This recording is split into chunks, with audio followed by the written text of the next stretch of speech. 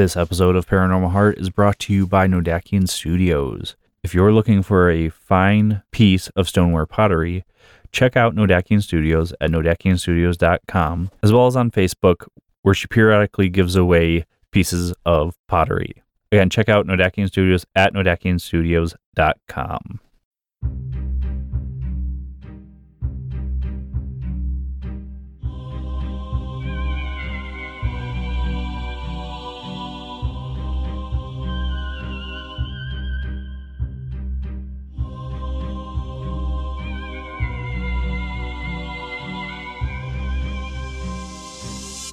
Welcome to Paranormal Heart, a place where people can talk about their paranormal experiences.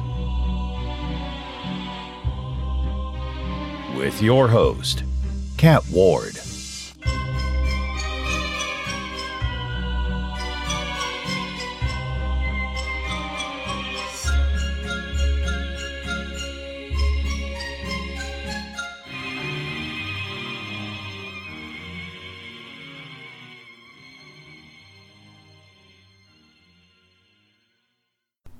Hey everyone, welcome back to Paranormal Heart. I'm your host, Kat Ward.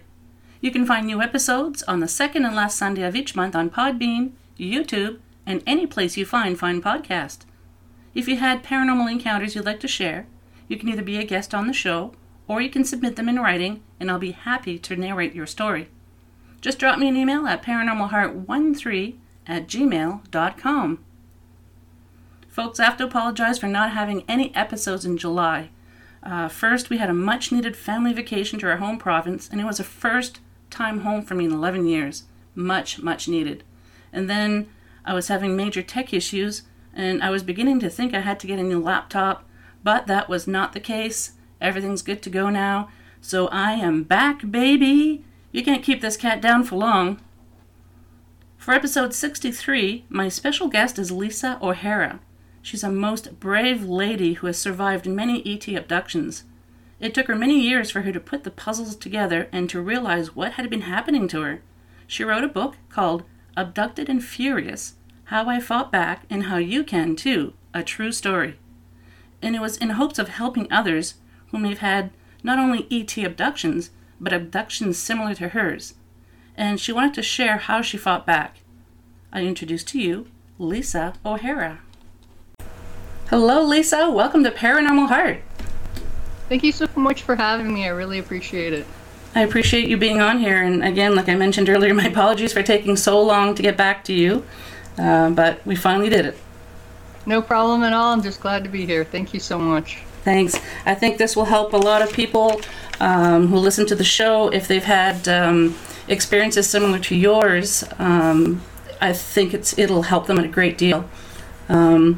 First of all, I wanted to mention in your book, Abducted and Furious, I loved in the foreword, I have to mention this first, the part where you said sleeping personality asleep.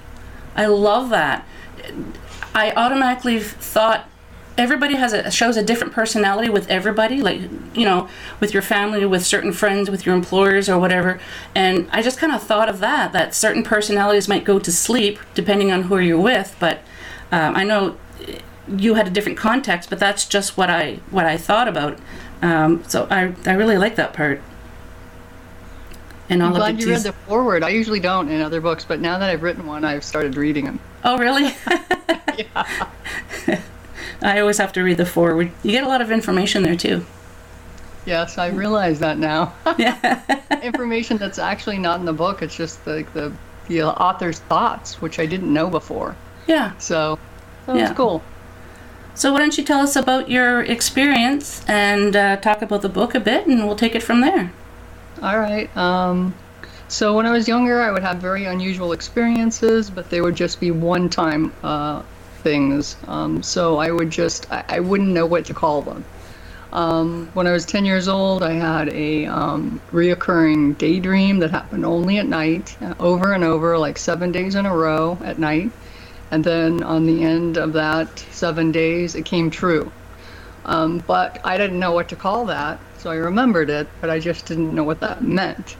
I just thought it was strange. And so the same thing that happened, that kind of thing happened. I would see now I think of it, it might be orbs, but I would see flat things. When I was 8 years old, I got glasses, and so I don't know how long I really couldn't see very well. And so I would see these orbs flying around in my room and land on my bed.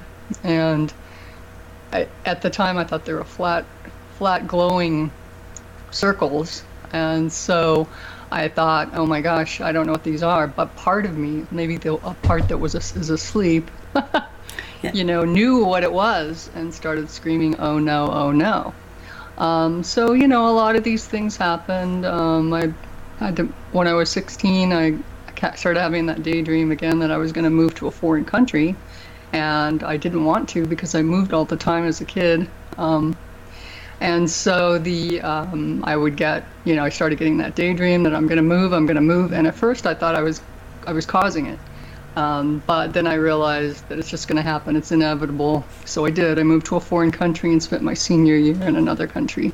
Mm-hmm. And then fast forward, when I was married, before the first time, I would have night terrors. Now, I didn't understand what those were, but I would wake up screaming anytime my husband came into the bedroom from going to the bathroom or whatever. And then I would only remember a rectangle, mm-hmm. A black rectangle. And I couldn't understand what that meant. And, just these things.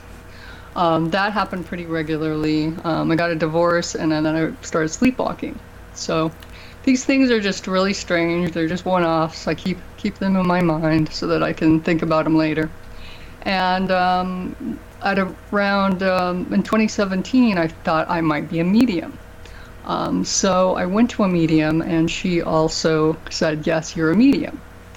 So I started working with her, trying to figure out how to turn off my gift and turn it back on. And I also then was doing a lot of meditation and found out that I was an abductee from my spirit guides. That sort of started me on a different course, and I moved quickly from there to trying to find a way to fight it, because I was not very happy finding that out. I was scared. I was petrified, actually, and then eventually I wrote a book about it. I've heard of a lot of abductees, but I haven't heard of very many that were terrified, yes, but as angry as you were at the time.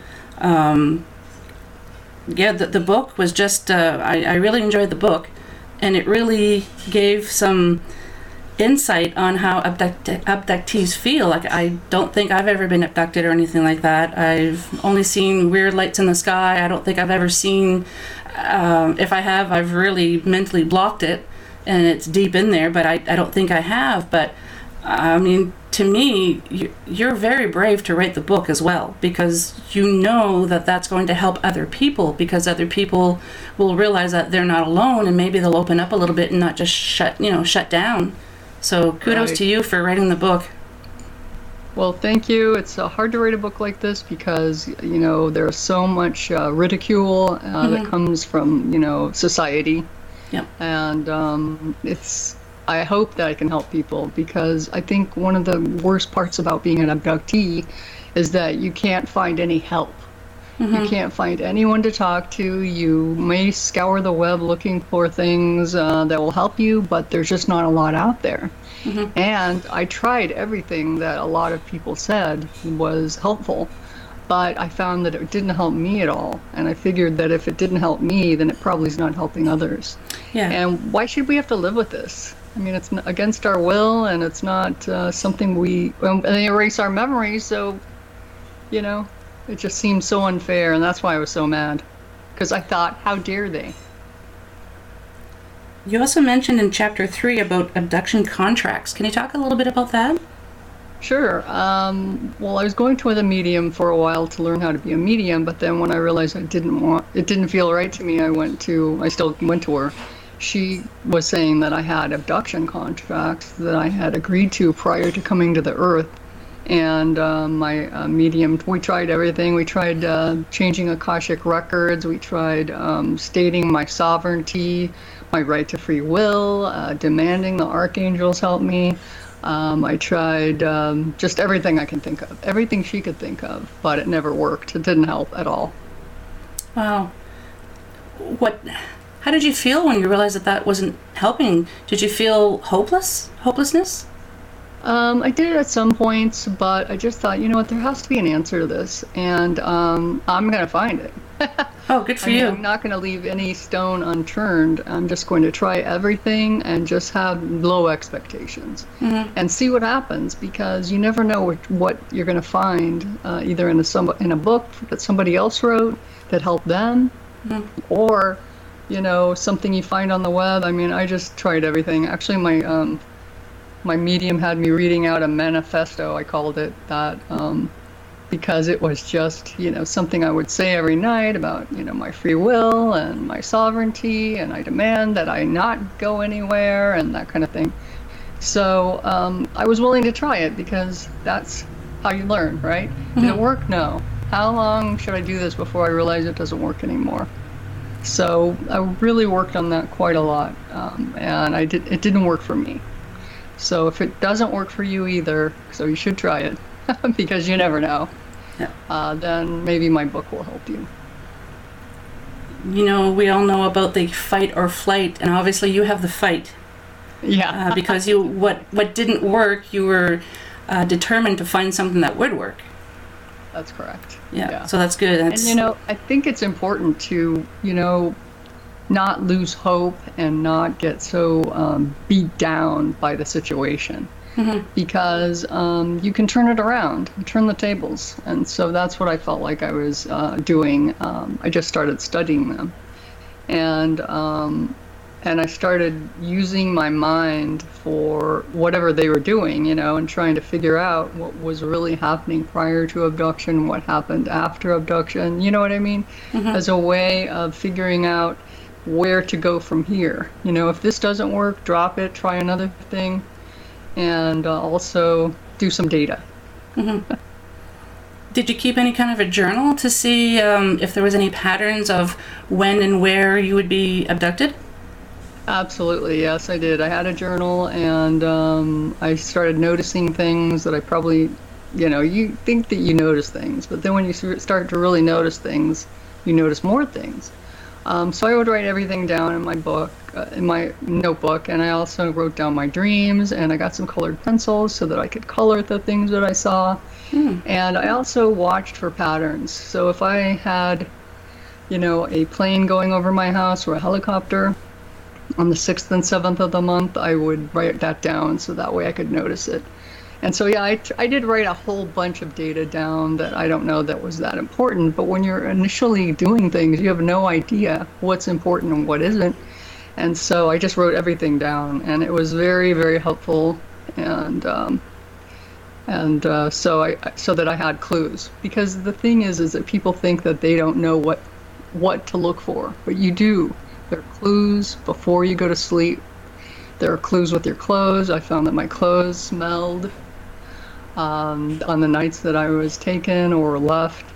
And but, you know, at first you just have logical explanations. Well, these clothes smell because I didn't use enough laundry detergent, or the cat boxes made it smell, or, you know, any number of things. But after a while you could say, wow, I'm going somewhere. I'm leaving my house. I'm wearing these clothes. And so it's just that kind of thing where you just sort of notice your own situation. What's really happening to you? I think, too, what the mind does when you're going through something like that is you're trying to find a logical explanation you might not deep down inside believe, but in order to keep yourself sane, pretty much, you're trying to come up with a logical explanation that makes sense to you. Absolutely. That's true. Yeah. And so, you know, but then you eliminate it. You're like, okay, it's not this. Okay, it's not that I didn't use enough laundry detergent. It's something else. And then you just keep going with it. And actually, this is the way I did everything was, like I did with the clothes, was I just said, okay, it's not this. This doesn't work. Keep going, you know, uncover this. Did you notice any similarities, like certain times of the night or weather patterns or anything like that? Did you notice anything like that?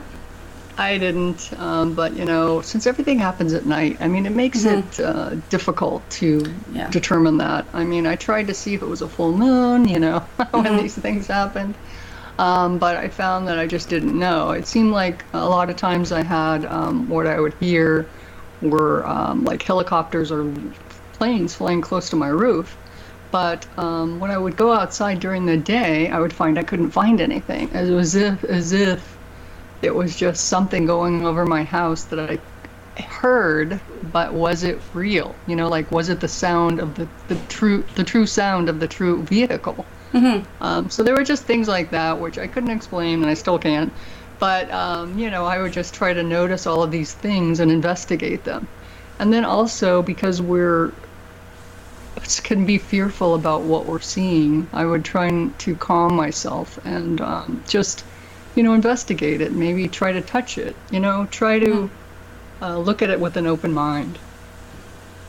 One brave lady, I'm telling you, because I'm sure there's many people out there who don't want to find out. They might think they do, but then they'll just kind of give up because it's too frightening for them. So, yeah, this is amazing. Yeah, it is frightening, but I think for me, I just really wanted to know the truth.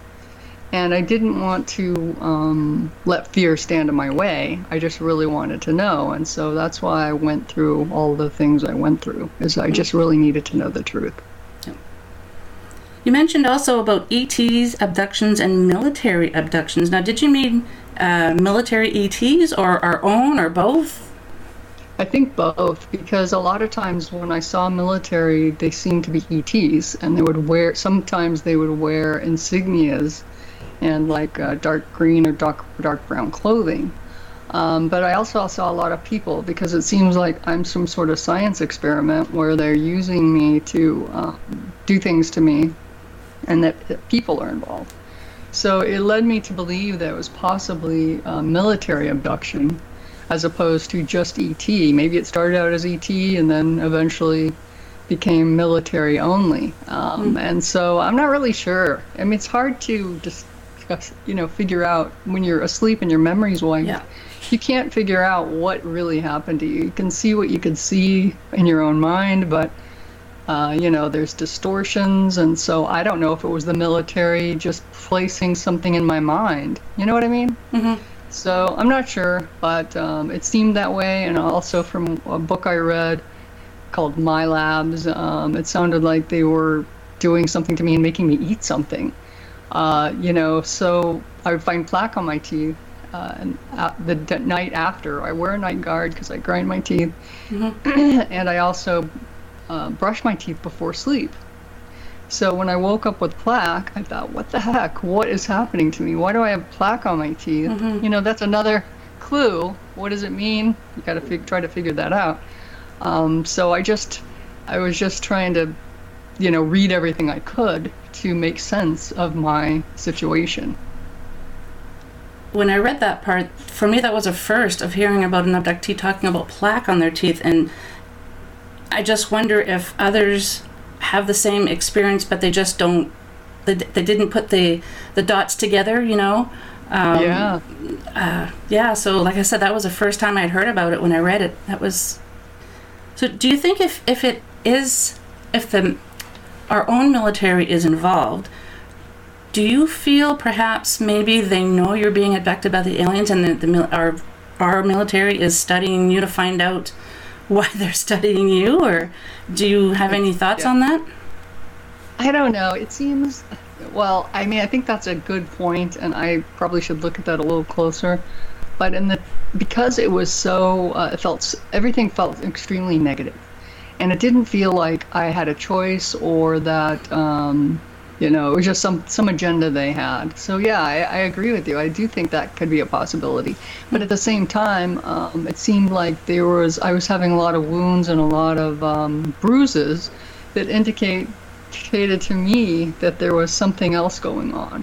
I mean, that's just my opinion, because it seems like they were taking me after abduction, and then I would get all these bruises, and I don't know when I got the bruises, because you would think that the ETs would have a lot more better sophisticated technology to move me out of the house and not give me bruises, whereas the clunky, military might use their old-fashioned stuff. And so, there were a lot of times when I had syringe marks on my body, and I wouldn't think that the ET would use that, but yet I would have these marks, and so I didn't go to sleep with them. So maybe it was the humans, military humans doing that. So, like I said, there's just so many questions, and so I try to answer as many as I can while trying to figure out what could this possibly be.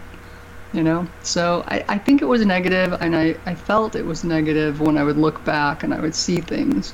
I would see, people holding me down. I would be in a military, like a military hospital, like under the water, and stuff like that. So I don't think that is them studying me as much as torturing me. Wow. That's my opinion. Having just met you, and I see that you're a fighter, and reading the book and how you started to fight back, maybe when you were being abducted by either ETs, military, or whatever, you were probably fighting back. That's Absolutely. Probably where some of them with you. You give them a run for their money. Yeah. Yeah, they're probably like, oh no, not again, she's fighting. Yeah, I know. Well, let's knock her out quick. Yeah.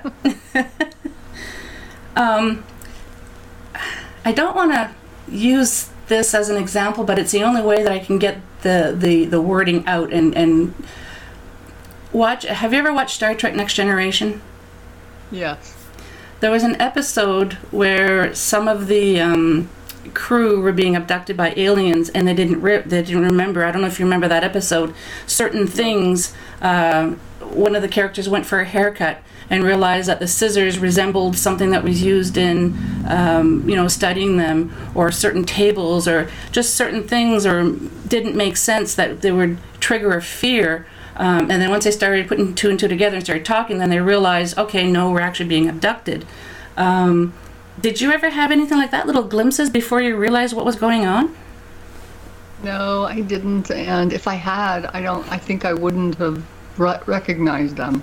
You know what I mean? Yeah. I mean, I feel like I'm pretty knowledgeable about my memories and that kind of thing. When I think back, there's some of them are gone, but I don't remember anything like that. But I have had extremely vivid dreams in my past, and so I wonder now, what if these dreams were associated with something like that.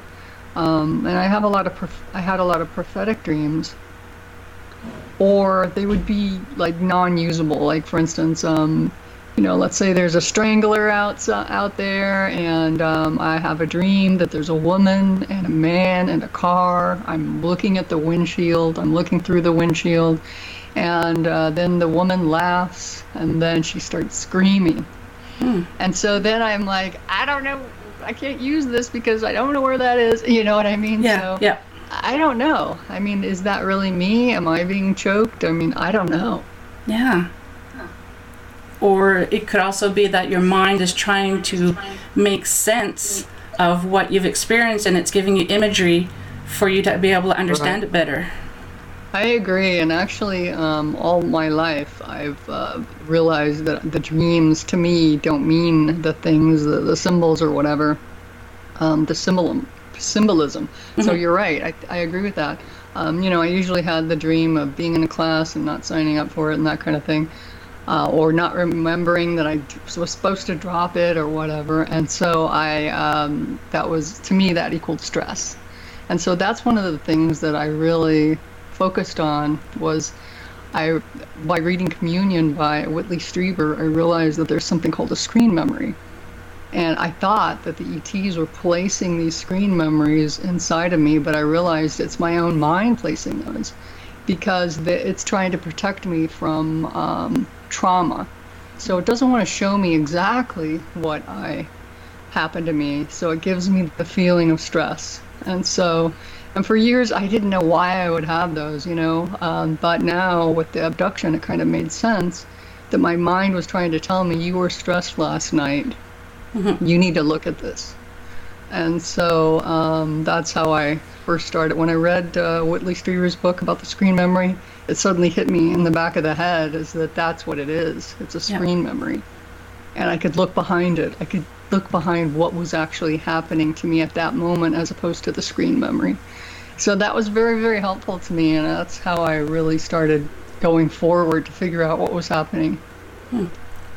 I think understanding psychology at a very small level probably helps an individual get past any trauma. Yeah, I think so too. I think that just acknowledging that trauma happened is really important, and that shows a way of acceptance, because you can get through anything as long as you can acknowledge it, I believe. Mm-hmm. Yeah, there's I can't remember exactly how it's worded, but yeah, admitting there's a problem.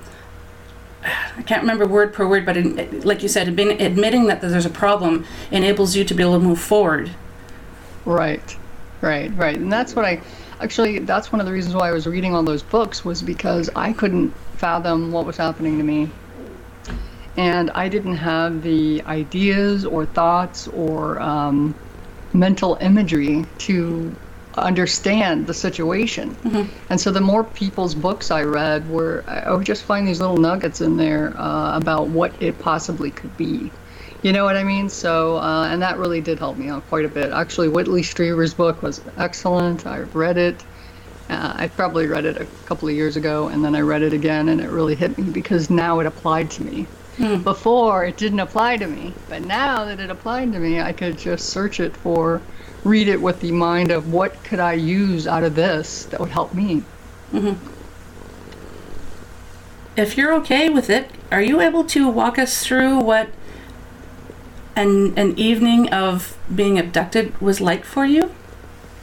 Sure. Well, you would have the normal, going to bed things, and then you would go to bed, and then you would feel like a negativity in the room. Actually, that's how I figured out what was happening, is I would feel an extreme negativity. Now, I found that I had done a lot. I couldn't feel it until I had done quite a bit of meditation. And it was as if I really needed to raise my vibration enough to sense this thing happening, like as if they were somehow able to tamp down either my frequency or my vibration level so that I couldn't sense them. But after I did a lot of meditation, I could feel it. I could feel the negativity. And everybody has, their different skills of being, if they're an empath or whatever, but when you feel the negative energy, there's something negative there. Mm-hmm. And so that's what happened, and I started realizing, and I was, at one point I was talking to my spirit guide, and I said, oh my gosh, what's that negative feeling in the room? I'd finally gotten to the point where I could sense it. And he said, oh, that's the ETs, they've come to get you. And I was really upset about that, and then I fell asleep. So that's one of the clues, is that what happens to you prior to you falling asleep. So once I started realizing that there were negative beings in my room prior to my sleep that I couldn't see, I could only feel them, I really got scared, because before, prior to that, I had felt very safe. My doors were locked, my alarm was on, and, I was going to wake up the next day and, do my regular life. But to recognize that something's going to happen to you, that you don't know that it's happening, and you have dreams but are really screen memories created by your mind to protect you, then it changes the game a little, I would say. And I would just feel really scared. Now, initially I was just petrified, and I told my husband about it, and he, said, "Oh, that's not true," and that made me feel better.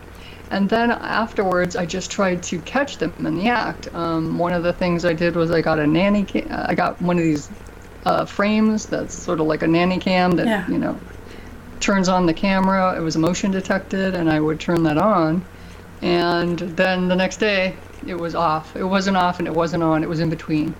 And so things like that would happen, and I finally gave up on that. I would move around my bedroom or move to another part of the house and try to stay up all night, but I'm not 20 anymore. I can't do that, right?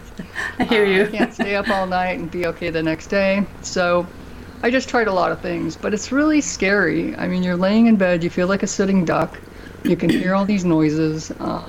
You can hear, cracking, and it sounds like somebody landed on your roof or somebody's above your bed, or all kinds of, or you see a lot of things, maybe colors, shapes, and then also a couple of times I saw praying mantises next to my bed.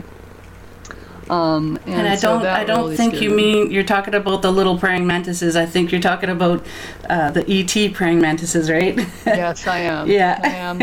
And that's what I was so upset about, was because I was expecting a gray. But it wasn't. The one that was next to my bed, 2 of them that I saw at different times, were large, very large praying mantis, like 7 feet tall, pretty big. Wow. And one was trying to get me to go on her ship because I had cut my leg earlier in the week or that day, where I'd cut my leg on a sharp piece of plastic, and it suddenly started throbbing while I was laying there. It was fine before. And so what happened was, all of a sudden, I saw the praying mantis telling me, "You need to come to my ship, please come to my ship." And she was giving me this feeling of motherliness and comfort and, the feeling of safety. And I just really, since I had gone through with my medium about breaking the contracts, and here they are asking me to get on the ship, it's like, no way, I'm not doing that. She tried to convince me, and I feel like it's a manipulation now, because at the time you were sitting there trying to figure out what the heck is going on. A praying mantis is next to your bed. They're talking to you and in your mind, and you're just I was fascinated. I wasn't frozen with fear. I just could not believe that's what was going on. And so she was saying, please let me take you to the ship, and I'll, we'll fix your leg. And so then I said, well, no, I don't think so. I don't think I can agree. And then, oh no, well, if the bad guys get you, can we take you then? It's like, oh, okay. But, it was just so, surreal. But the next day, my leg did not hurt at all. And so I know I was taken, I know there was something, and I know now that I had an implant. I must have damaged it when I cut my leg, and it called her. So that was a very strange experience. I can't help think about when scientists tag animals in the wild to study them, and if their tracking devices are damaged or whatever, and they try to capture them to figure. I can't help but thinking that the same thing. Yeah, I agree with you. I think it's a real possibility, and it's very disconcerting. I mean, it's bad enough, that animals have it, even if it's for their own good. But and they knock them out too. Yeah. So you're right. It's very similar. So but it's very disconcerting because you didn't realize that you were in this position. When she was speaking to you, was it verbally or empathically? It was telepathically. Yeah. So I could hear it in my mind, and of course, I don't know where her lips were. It was dark, so and it felt female. So that's somebody else in another interview asked me, "Why did you think it was female?" And I don't know. It just felt like it, So, and I've seen others that seem to be male. So, just by their body language, how they walk, and that kind of thing. But that's just my impression of it. I mean, it could be that, I don't know, I guess there are female praying mantises and male praying mantises, but that one felt female and felt good, but obviously, I don't know if that was good or not. Yeah. I'm glad it stopped hurting, but at the same time, I had no idea I had something in my leg that would start throbbing and calling someone to come fix it. The praying mantises, were they, if you could describe them a little bit, were they clothed? Did they stand upright like bipedal, or do you remember? Yeah, the 2 that I remember, the one was, the female one was standing up on 2 legs, and it was dark in my room, but, with all the little things that glow in the dark, you know. Clocks or That sort of whatever. see. Yeah. Yeah, or if it's a full moon or Yep. whatever. And so, you know, it just seemed to be a greenish praying mantis. And she was just standing by my bed talking to me. And the second one seemed like he was wearing something over his body, like a long coat, and walked right up to me. And actually, I was laying on the bed, and he hit me with something like a tuning fork or a spoon, and it really hurt. He hit me on my lady parts, Oh. and then I fell asleep. Oh, Oh, he gee. pointed at me, and then I fell asleep. So, Wow. you know, that one seemed male, and I don't know if it's because the way he walked into the room or whatever, but that's basically mostly what I've seen. And I've also seen a lot of spiders. Oh, no. Now, interestingly, I am not afraid of spiders at all. I really like spiders. I don't. But anytime I looked into my own mind to see what was happening behind the screen memory, I would see a lot of spiders, tons of spiders, and tons of people. And some of the people were like shapeshifters. They seemed to switch back and forth between like a reptilian to a person, and they seemed to have giant spiders as pets. You know, as their pet. No, thank you. Oh. Now you do get desensitized when you look at this over and over. After a while, you're just like, okay, I saw the spiders. Tell me what happened. You know what I mean? Because you see it so often. Well, if that's what your experience is. I'm kind of glad that you said the spiders are kind of like the pets, and they're not like the praying mantises that they were doing, you know, trying to talk. Oh, no. Just. Oh, maybe it was like their pet dog or something. Yeah, exactly. Like Yeah. the giant spiders, they're the reptilians' pets. Oh, good grief. No, that gives me the heebie-jeebies.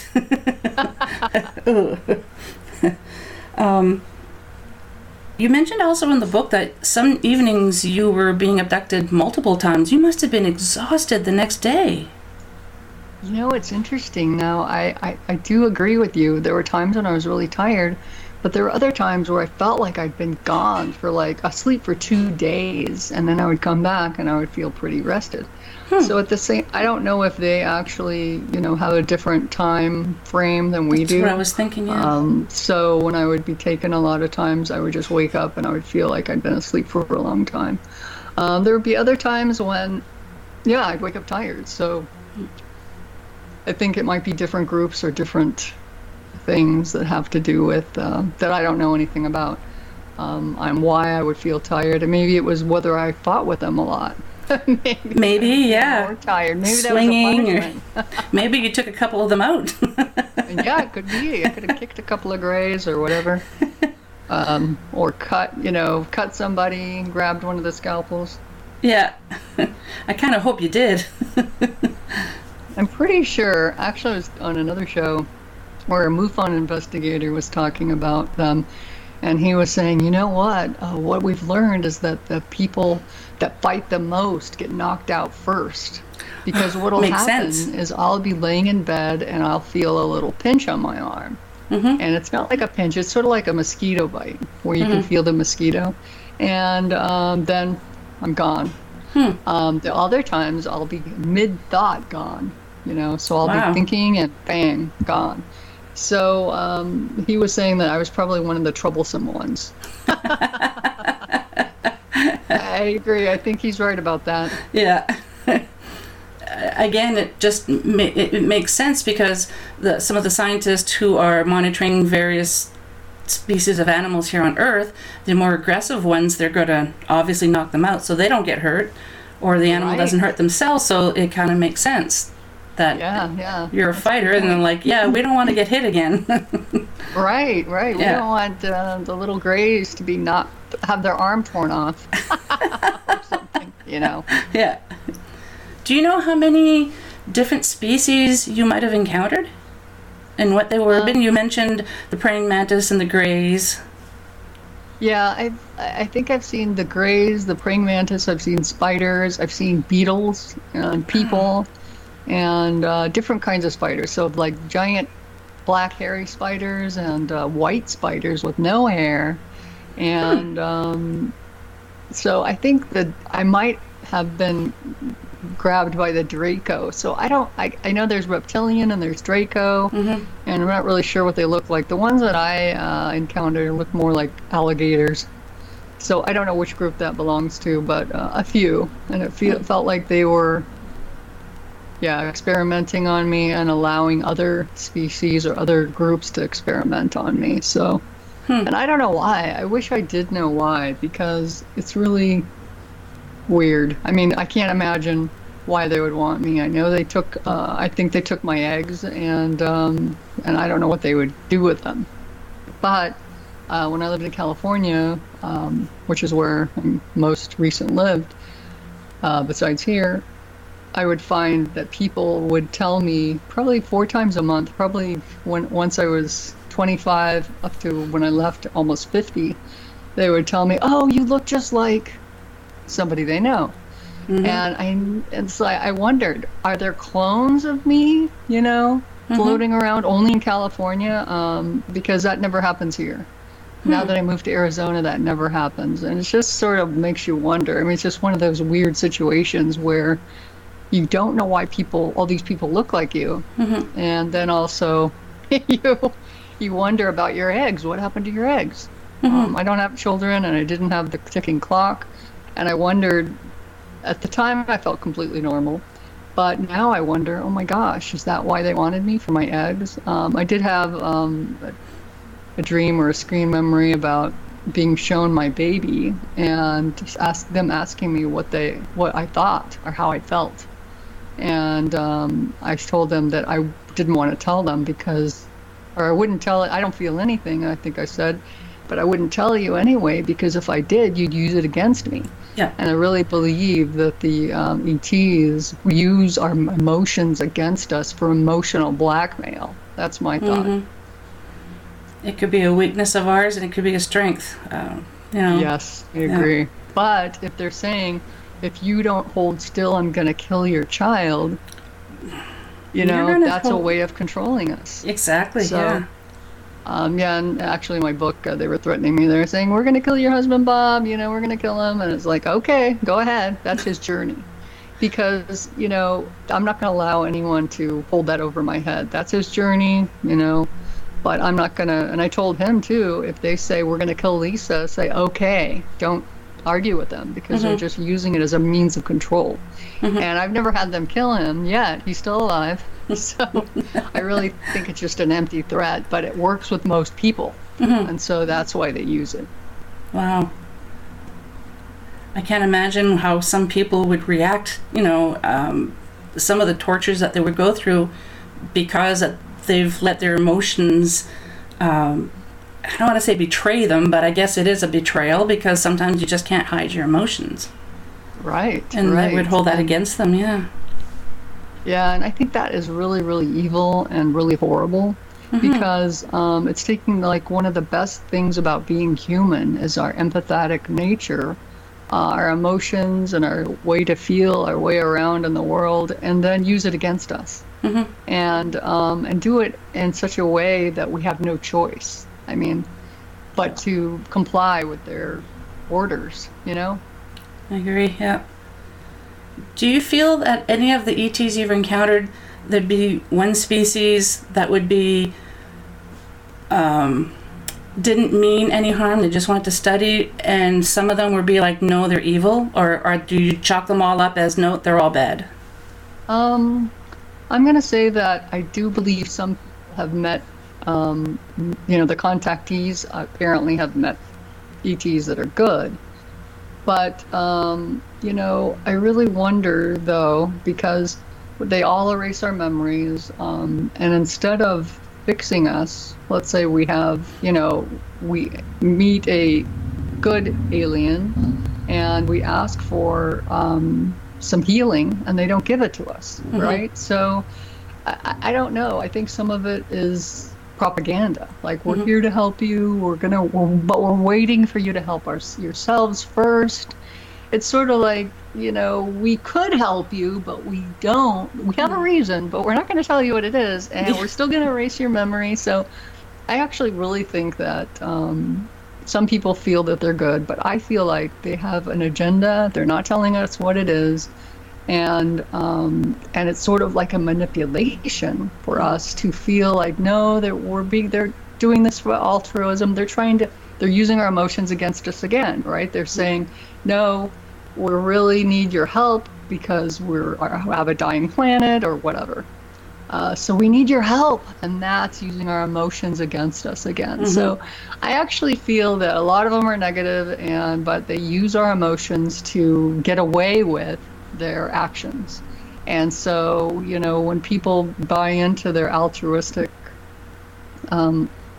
explanation, then they're kind of enabling them to continue using us in a negative way, but they feel good about it. Well, that's good, but I don't feel that way.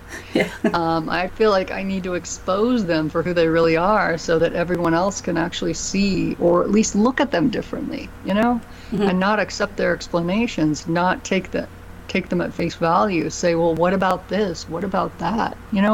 Make them accountable. So that's my feeling on it. Yeah. At first I thought, well, maybe these contactees have a point, but I just don't see them getting us any help, if this is really happening to us, and if we really needed help and they won't help us, why are they not helping us?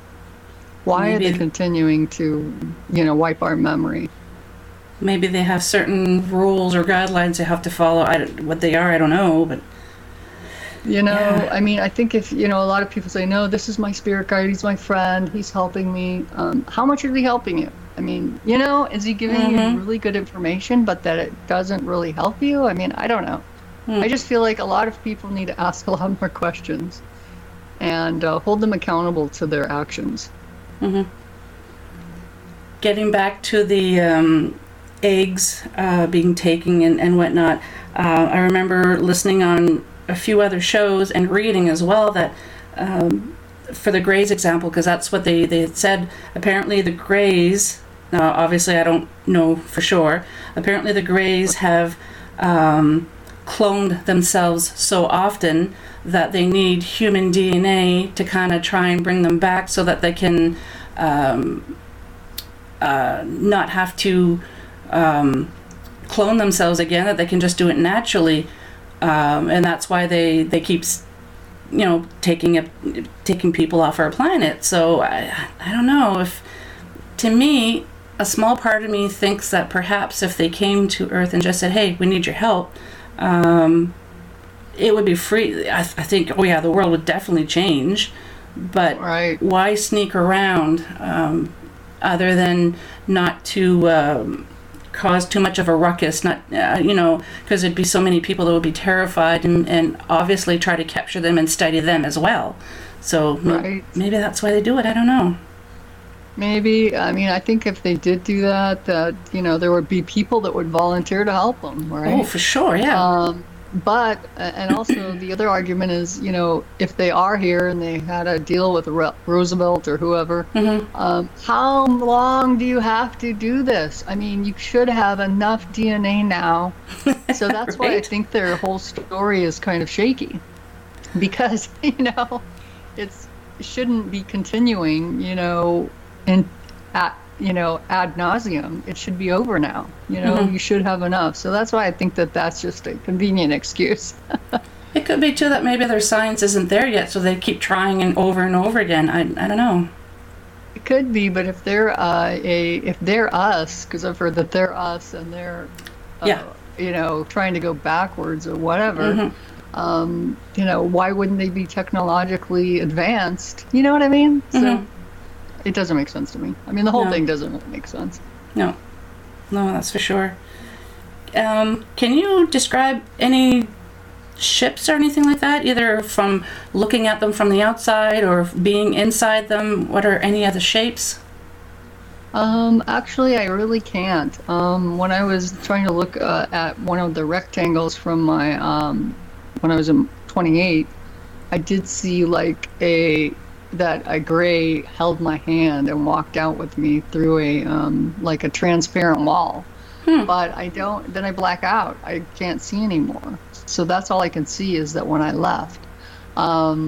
And so I have seen like this one. It's not a gray. Actually, it's some sort of glowing blue, a transparent glowing blue being that was really tall. I was in their ship, and all I remember is that there was like these big giant walls, but they were actually transparent. They looked like windows, and you know how now, I guess on the windshields of some cars, because I've had to rent a car, there'll be like a number of the speed. It'll be right in the windshield. Yeah. Mm-hmm. That's how similar it was. Or one of those tablets that are square and they're clear. And so that's how they controlled their ship, by putting their hands on the windows. So I don't know who that was. They were helping me, so I don't know. Or they pulled something out of my arm. Maybe they were pulling something out of my arm to study it. But I haven't really seen a lot of ships. I have seen, you know, the standard shiny table that you lay on with a coffee can, like round thing. It's about the size of a coffee can. It has two little knobs on either side of it, and they pull it down onto you with a big arm, and they suck things out of you. But I haven't, you know, I think that, I think that they wake me up I'm on the table. You know what I mean? And then they knock me back out when they're done doing whatever. So I can only see certain things, and my mind will show me the gist of the information, not everything, not a play-by-play. Mm-hmm. But I have seen quite a few surgery rooms, you know, like operating rooms.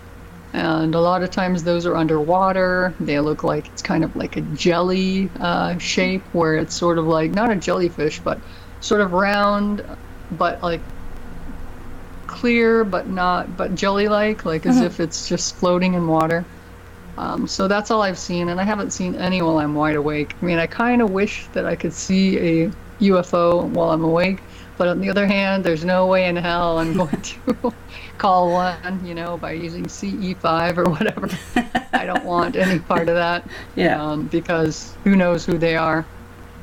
And so no, I haven't. I wish I could say that I have. I must be the most unusual abductee because I've never seen a UFO, but I'm sure you're not the first. I hope There's not. Gotta be others. Can you walk us through a little bit about your journey and how you started to fight back and what you did? Sure. I was, trying to learn everything I could because I felt like there was an answer that I was missing somewhere. And so I knew I wasn't the only one. I read everyone's accounts. I read other people's books who were abductees. And then I also tried, like I said, I tried everything. So I left no stone unturned. But one of the things that my medium really thought I needed was to learn how to do hands-on healing. Reiki. Yep. I actually use one called Lao Chi, and that's in my book, the information. Mm-hmm. And I really got into it, and I'm kind of an all-in person. I don't, if I like something, I buy everything, that has to do with it. And so I took a couple of healing classes. One is called Angelic Healing, and that's an actual class that you can take. And then there's Lao Chi. I took Lao Chi, and I really liked it so much. And then I started, being all in and crazy in Type A, and started looking on Amazon for other healing books. I mean, what other healing modalities are there that might interest me? Mm-hmm. And I found a book by Stuart Swerdlow called Healing Symbols and Archetypes, something like that. It's in my book. And I also thought, well, I'll just buy all of his books. I mean, he has a healing book, just buy them all. So I bought them all, and then I read them. Some, at first, they were extremely esoteric to me because it was a different way of thinking, you know? And so I thought, no, got to put this back on the shelf. I mean, he has a very large healing handbook, which I picked up, and it has a million ways to heal yourself. So I tried some of those. Some of them worked. Some of them didn't work so well for me. And then I just thought, some of this stuff is so over my head that I'm going to have to put it aside. And so I did. And it was right around that time, a year later maybe, while I was meditating with my spirit guide, and that's when I found out about the ETs. When I was looking for help, I kept asking for help and asking for help and asking for help, and they said, well, don't forget about these books. these healing archetypes and symbols book. You should read it now. And I read it, and it made perfect sense. It was the strangest thing. And I started using it to, at first I just started using it sort of cursorily, like, oh, let me try to figure out if I can use some of these symbols to help me in my regular life, and let me figure out what I would use this for. Fertility? No, I'm not going to use that one. And so I just really just started writing down in my journal the things that I did, the things that I didn't do. And then I started applying it to my situation with ETs. And once I did that, it was just like a big cave opened up, because I found that I could utilize some of the exercises that Stuart Swerdlow has. He has another book called Hyperspace Helper. And in the Hyperspace Helper, and actually all of the symbols that I used and the exercises that I used are actually in my book. But you can buy Stuart Swerdlow's book too. Figure it out yourself. I just started applying some of his exercises to using them against the ETs, and it really worked. And so because of that, I thought I kept using it and using it and using it. And I didn't use the exact way that Stuart wrote in his book, but I used my own way to figure out how to get rid of these ETs. And it really helped me so much that's one of the reasons why I decided to write the book. Because I thought nobody has come up with a unique way to use this book to fight off ETs. Why don't I do it? Mm-hmm. So that's one of the reasons I did it. But, it was just one of those things where you think, wow, this is helping me so much. And the medium didn't like it because it wasn't her idea. That's what I think. She wanted me to stay within her teachings, and her teachings weren't helping me. I really needed something else. Mm-hmm. So I went to her to tell her about it. She wasn't too happy, and then I stopped going to her. But prior to that, she had an angelic message night, and I got the message that I was leveling the playing field.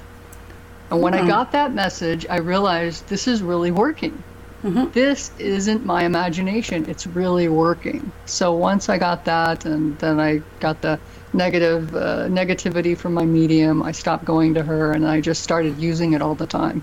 And I started using it versus a trial and error way.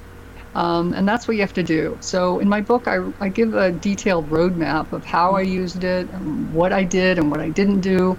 And I tried to give as much information as possible. But one of the problems with using these methods is that the ETs will try to stop you. And so they'll use stuff against you. While so what you need to do is write everything down and just try everything. And you can reinvent the wheel, or you can follow my roadmap and then learn as you go. Because don't give up.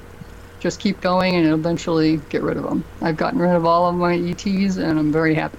Good. I found it interesting that you were using remote viewing and crystals like moldavite, and I'd never heard of moldavite before, if I'm pronouncing it right, so I had to research it a little bit more, and it's pretty interesting. Yeah, it's a meteorite. I think it's beautiful, and I just thought it was interesting. I hadn't heard a lot of those either. I guess I ran across it somehow in my internet searches and heard about it from a friend, because I found that a lot of ET abductees are rock hounds. That's what I think is so interesting. Or people involved in the paranormal are all rock people. Yeah, and me. So exactly. And so, I put that in there for the people who aren't, but, I put a lot of stuff in there about clearing stones and, that kind of thing. But yeah, those are, I think, all my people. I think it's just really interesting that I would be, felt like drawn to some of these rocks, and they always ultimately help me. But yeah, I do love rocks and have my whole life. And it makes me wonder, if some of these things were happening when I was younger too, did that shape my choices or my interests, the rocks, or was it part of my history? I don't know. Yeah, I'm particularly drawn to selenite and hematite. Those are the two that I'm very drawn to. Hematite obviously for grounding, and selenite for negativity and negative energy, which helps to also charge and cleanse other rocks. So those are my two favorites. Yeah, that's funny. One of my favorites is, well, I love rutilated quartz. Mm-hmm. Is one of my all-time favorites. But I like hematite and I like sandstone together with hematite. I Oh. think it's beautiful and you know a beautiful combination. Wow. I just had a thought. I remember there was a part of the book that I found funny, and I can't remember something about magnets and they're Oh, yeah. irritating the ETs. Refresh my memory. I can't remember. It's okay. I had some rare earth magnets, and I thought, hey, you know, I don't know what's inside of me because obviously a praying mantis showed up and you know either took out or replaced a implant. Hey, you know what I should do? I should just rub this rare earth magnet all over my body and see if it does anything. I mean, that was another one of those, you know, I have nothing to lose kind of things to see what happened. And that's what you have to do. You have to be kind of like a detective. You know, don't let anything set you back. If you have a weird story, you know, write it down in your journal. I mean, decide if you're going to put it in your book. But, you know, these are things that we're just trying. We don't know if it'll work. We don't know if it won't work in our situation. So why not try it? You have nothing to lose. Well, like you said, it's a lot of trial and error because what might work for one abductee might not work for another. Exactly. But you know what? When you're using the tools that I found by Stuart Swerdlow, in the way that I tell you to do it, you know, invent your own ways. I mean, if you that's how you learn and grow. You don't have to do what I did, but you know, you can, and then go from there. Because I gave you a jumping off point, not to, you know, put you in a certain structure, but just get you started. Yeah. You know. And so trial and error is the way to go for your situation. I don't know who's taking you or what they're doing or anything. All I know is, you know, that's what happened to me, and that helped me a lot. Do you know if anybody in your family, past or, you know, anyone at all in your family, if they were abductees as well? Because you usually hear about that it's a generational thing. Yeah, I do think that my dad was, or he saw something, I know it. He hated, I didn't know this until when he was almost passed, but he hated science fiction.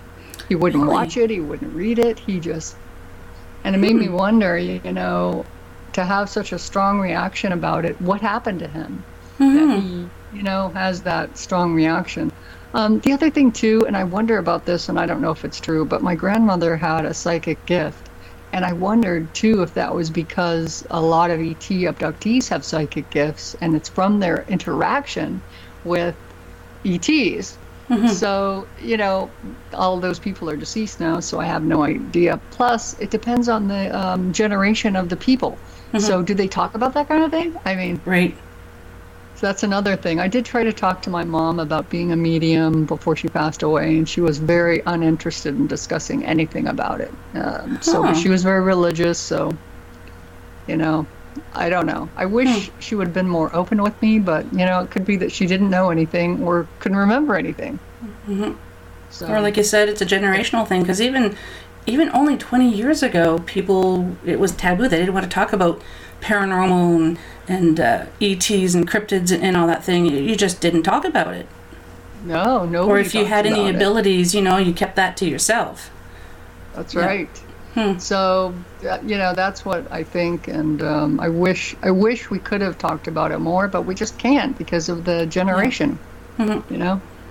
It's nice to know that this generation now, people are a little more open about it and they're starting to talk about it. And you're hearing more and more of people saying, yeah, I've encountered that too, you know.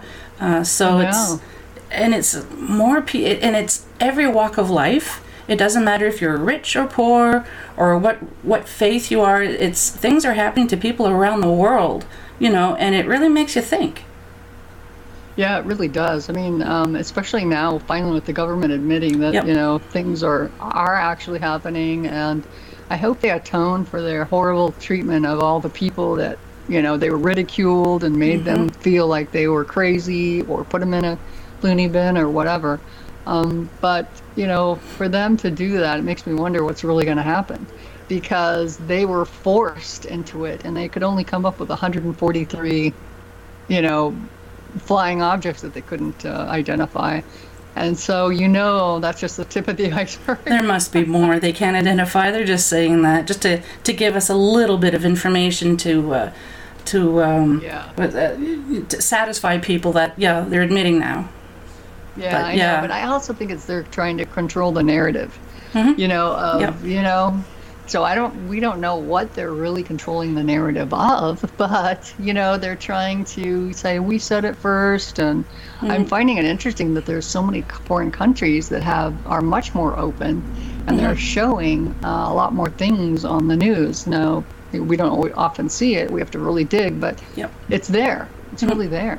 So I'm actually, and I think a lot of the newer generations really talk about things that we would never talk about, as our generation. You know what I mean? So I think it's really interesting. I'm looking forward to seeing what else happens with that. And I hope we actually get some answers. I hope we don't feel bad knowing it. Because one of the problems with, being so angry and wanting to know the truth is that sometimes the truth is not what it's cracked up to be, but you have to be mentally prepared for the truth. So, and that's why I think fighting is good, because it gives you the strength to move forward, even if you find something out that you don't like. Yes, like you said, the anger gives you the strength to move on. Sometimes anger is a good thing. Yes, anger has helped me quite a lot in my life, so sometimes you just need that extra motivation, to propel you forward. Because change is hard, when you accept things that are not the same as you thought they were. And I think that's one of the biggest hurdles that I faced when I found out about this, because, my little safe haven wasn't what I thought. And I think that's the worst part, is that realization that you really can't,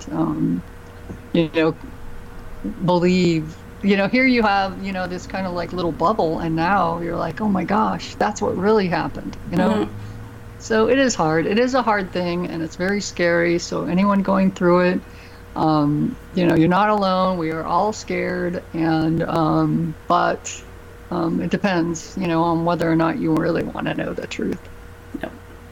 Or, learn some stuff, take a break. Learn some other stuff, take a break. Or, just decide that you just really don't want to know it. I mean, I think that's what a lot of people do, because they can't stop it. They can't control it. Sometimes people feel that if they don't know, it didn't happen. And it's just easier for them to deal with that. Right. Whether that's a good method or not, that's just how it is. Yeah, and there's also, this our society is so go, especially in the U.S., that, maybe they don't have time to deal with it. Yeah. You only have so much time in the day, and do you want to devote any time to that? Maybe not. Mm-hmm. Well, before we sign off, do you have any advice for anyone who might be going through this and want to fight back?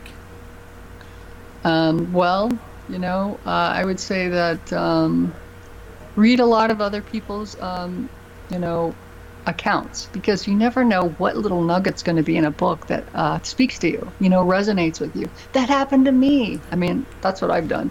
And that is very, very helpful. Get my book, try out some of these things. Now, if they don't work for you, then continue, searching. But also it's really helpful to become a remote viewer. Now, I tried without success a couple of times trying to be a remote viewer, but remote viewing can really help you. Now, in my book, I call it Remote Viewing My Own Mind, and I use this exercise to do it, and that's very helpful. But you can also do a remote view to the future, or to the past. Remote viewing is a great skill, and not many people know about it. So they definitely should try it out. And keep your chin up. It's going to get better. You're going to learn some things, and you'll be okay. That's great. I will be adding links to the show notes so people can just click. But can you tell people where they can find you? Yes, you can find me at abductedandfurious@yahoo.com. Yeah, that's my email address. My website is lisaoharaonline.com. And my book is on Amazon, and there's a link on my book to go to Amazon, or on my website to go to Amazon. I have it in Kindle and also in paperback. That's all I can think of. Okay. Oh, I'm on Facebook. I have great. a group called Abducted and Furious. And also I have a page, Abducted and Furious. My group is called Abducted and Furious with Lisa O'Hara. And it's just a group of people who, you know, have similar experiences, and you can talk about them, and also, you know, talk to others, to other like-minded people. Mm-hmm. Well, I'm so happy that you are a brave, strong lady. I'm thankful that you've written the book, although it's not something that I can relate to, but so many other people can. So I think this is a good stepping stone for people who think they might be going crazy or whatever, or feeling alone. This is really going to help them. So thank you very much for talking about your experiences. Well, thank you for having me, and I agree with you. I think it's really hard to find people with negative experiences. I mean, it seems like the majority of people have positive experiences, and I had a hard time finding people like me.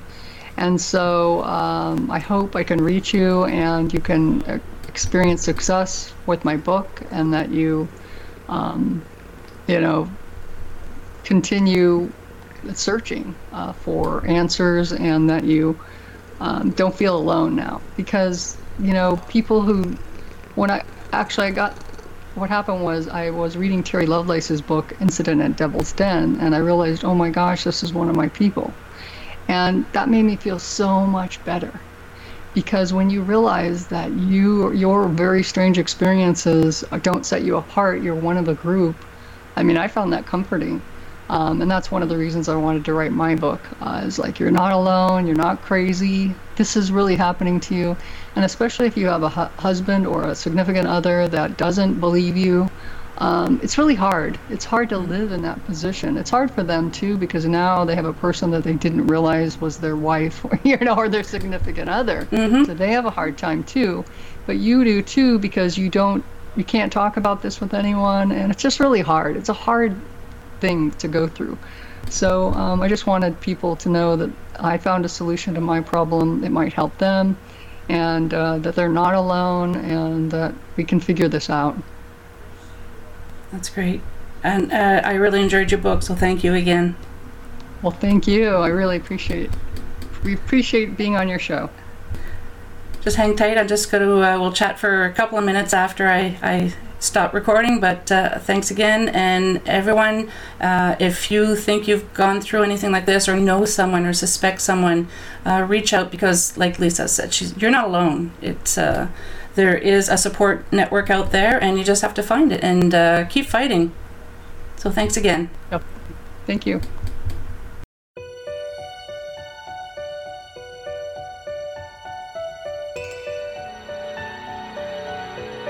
Well, we've made it to the end of another episode. Thanks so much for listening. Until next time, take care of each other. And if you'd like to be on the show or have questions and comments, just drop me an email, paranormalheart13@gmail.com. I'd love to hear from you.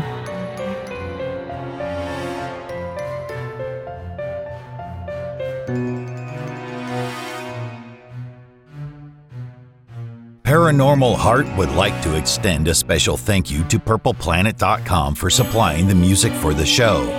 The views and opinions expressed on Paranormal Heart are those of the host and participants.